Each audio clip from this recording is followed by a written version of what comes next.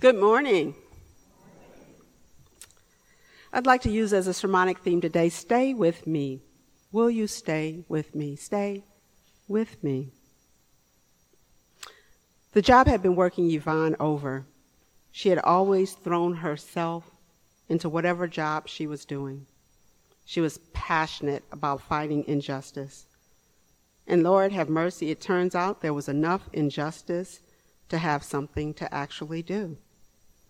But now she wasn't just fighting injustice in Chicago. She was fighting a board that was afraid of change, or at least the kind of change she was trying to bring.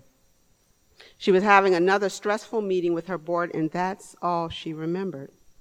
From 10 a.m. that morning until that night was a complete blank for her. She remembers all kinds of doctors in her room poking and prodding. She felt disoriented. They were asking her all kinds of questions to determine her mental status, and she was lost. She didn't have an answer to who she was, what time of the day it was, etc.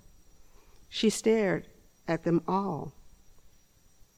And that's when she heard the voice of a sister in the Lord who was also a nurse who had been sent to her speak up and say, of course she knows who she is, and stated her name for her. For Yvonne, that's when she felt like she began to slowly make the journey back to herself.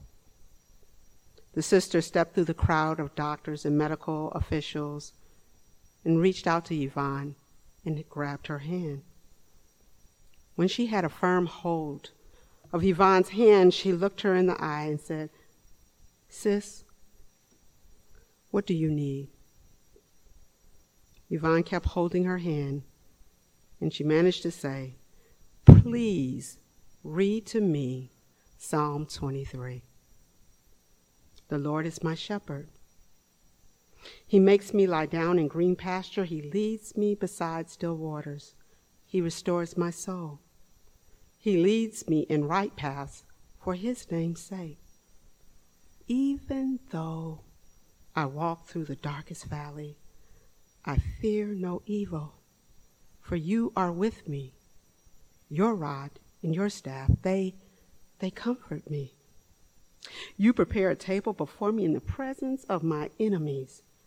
You anoint my head with oil. My cup overflows. Surely goodness and mercy shall follow me all the days of my life, and I shall dwell in the house of the Lord my whole life long." Yvonne kept making her way back, and that nurse stayed with her. Gail's husband was diagnosed with throat cancer and a 90% chance of beating it with aggressive chemotherapy. He would eventually not be able to eat during the treatment because treatment of the throat involves not being able to eat. The chemotherapy was awful. After it was over, the test revealed that the cancer really hadn't shrunk all that much. On and on to more treatments, while his body continued to weaken. When did he know? When did she know? He began to have the talk with his brothers. "I'm going to need you all to step up and be fathers to my son." In less than 6 months, he was dead. Gail crumbled to the ground. On that first night, she and all 4 of her kids slept in the king-size bed of love together. No, it wasn't her and her husband, but her and her kids. But family and friends, and family and family, and family and friends, and family leapt down like an eagle to carry her through. The grief was so overwhelming, yanking her down with a force. But all around her, people staying with her. Stay with me. Will you stay with me? Stay with me.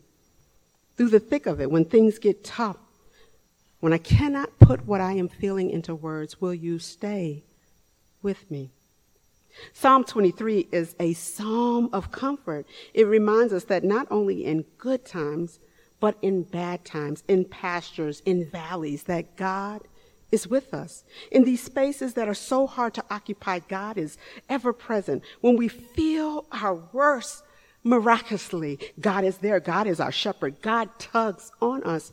This text discloses God's presence in our life, especially when we're vulnerable. It also suggests that God and God's agents are to stay close with us when we are going through. Just like we put on our identification cards on us, don't leave home without being aware God is present. God is with us throughout our day. It is always amazing how relevant these ancient scriptures are for our modern day angst. I will walk with you. There was once this boy who was afraid to go into public bathrooms. His parents checked him, said, okay, did something happen to our son? But they began to feel confident nothing had happened to him. But going to the public bathroom by himself gave him the jitters. A long row of toilets and doors, the stern rush of water when he flushed the toilet, the eeriness of when he was in there all by himself. The bathroom was off the beaten path of the main traffic. If something happened, would anybody be able to hear him? Maybe he's not the only one, afraid of circumstances that lie ahead of us. Maybe spiritually, many of us are afraid to walk this journey. The psalmist tells us not only will God walk with us, but that God will walk with us through the valley of the shadow of death. I imagine that includes bathrooms. I imagine that includes doctor visits. I imagine that includes the uncertainty of these times. The best relief for fear is the presence of God. A word that has become so catchy in our culture is that many of us are experiencing trauma. There is so much trauma around us, layers of it. So much trauma that our kids are going through.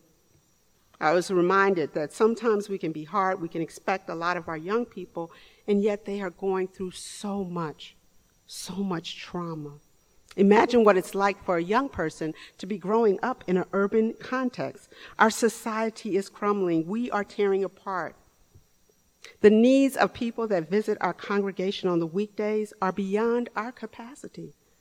The behavior we see in the world is only a manifestation of the brokenness we experience internally. And then there's the C word.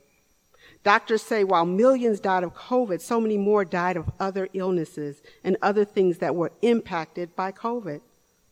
Some people had to live with people they didn't like. Abusers were stuck at home. Those being abused were stuck at home with the abuser. Some folks who needed to move were sedated in loneliness.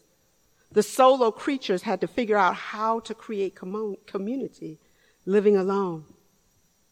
The poet Laura Kelly Fanucci wrote, in the midst of it all, when this is over, may we never again take for granted a handshake with a visitor, full shelves at the store, conversations with neighbors, a crowded theater, Friday night out, the taste of communion, a routine checkup, the school rush each morning, coffee with a friend, the stadium roaring, each deep breath, a boring Tuesday, life itself.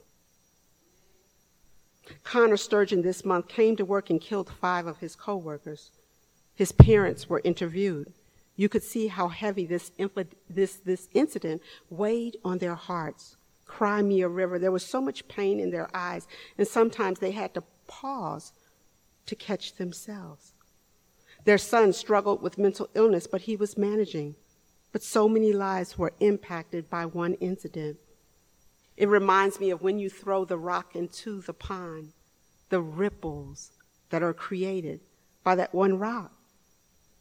You see the victims' loved ones, the bank, the families, the community, the lady that drove by and later reflected how close she was to harm, the man who took the day off from work and realized, wow, Psalm 23 is a reminder for anyone who has felt this journey gets hard sometimes. Psalm 23 is for those of us facing difficult situations. Psalms 23 is for those who go to the doctor 4 times a week, week after week. Psalm 23 is for that single parent trying to do the best they can by their kid. Psalm 23 is for those who desperately need to go. God will never leave you. God's got you. Psalm 23 is for those who need to know God sticks around. Psalm 23 is for those needing comfort as a waterproof protection against the harshness of life. Psalm 23 is for people starting new chapters and those gracefully ending chapters. Just hang in there, stick around, stay with each other, stay with me. Will you stay with me? Goodness and mercy will follow you. The church has been called to go to the valley. The church has been called to be the light in certain times. The church has been called to stay with others. The church has been called to see with God's eyes, not our own. We've been called to stand in the gap for another. We've been called to remain when the going gets tough. And while others may follow the whims and fantasies of this world, our path is one of the road less traveled. We show up for people. We stick around just as God has stayed with us. The church is called to stay with others. Will you stay with me? Will you stay with me? Y'all looking at me like, come on, people. Yesterday was the memorial service of Sandra Bradford, and thank you so much for those that helped out and volunteered. It was nice to see this church full. So many people attesting to their love of one individual. What a difference one person can make in the world. What a difference each of you can make in the world. Just one person. The last person to get up was this little kid. And he said one day his brother was gushing in blood. And Sandra, just like that, like an eagle, swooped down in to handle the situation, and how grateful he was.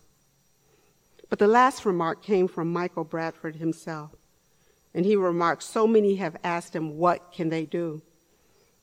And his answer, his response was to what people can do is y'all can stay with me. Don't leave after this memorial. Stay with me. Stay with my boys, because they lost a mama.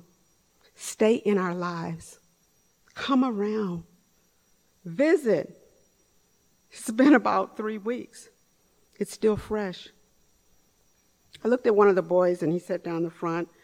One was able to engage, and one was moving. But I looked at him, and he cried as he listened to people attest about his mom. Come around. Visit. Because when this kind of grief visits you, the only thing we really have is God and each other. Stay in our lives, said Michael. Stay with me. Will you stay with me? We cannot change the situation. We don't know what will greet us when we walk out of this door. But the one thing that is always in our control is to be present with each other. Can't change the situation, but we can be a presence that helps people on the cliffs. We can be a presence that helps people when they're in the hospital bed and they don't know their name. We can stay with people when they are in the eye of the storm. What cannot sometimes be explained with words can be explained by presence. Stay with me. May we in our homes, in our families, our communities, and especially United Church of Hyde Park, may we stay with each other. Sometimes people think the church is just pretentious and is about all these other things. And when it comes down to it, really, we have a powerful call to really be present, And I mean, sometimes we have to push beyond our own comfort zone because we draw a box around ourselves and we stay in that box. But I mean, really, really, when we hear the call of God, we have a wonderful challenge and a wonderful call to really, really be with people in their tough times. My mentor, who will be doing a memorial service for next month, said to me, it's the small things. It's not the big things. It's the small things. It's showing up for birthdays. It's showing up for funerals. It's staying with people when they most need you. Stay with me. Amen.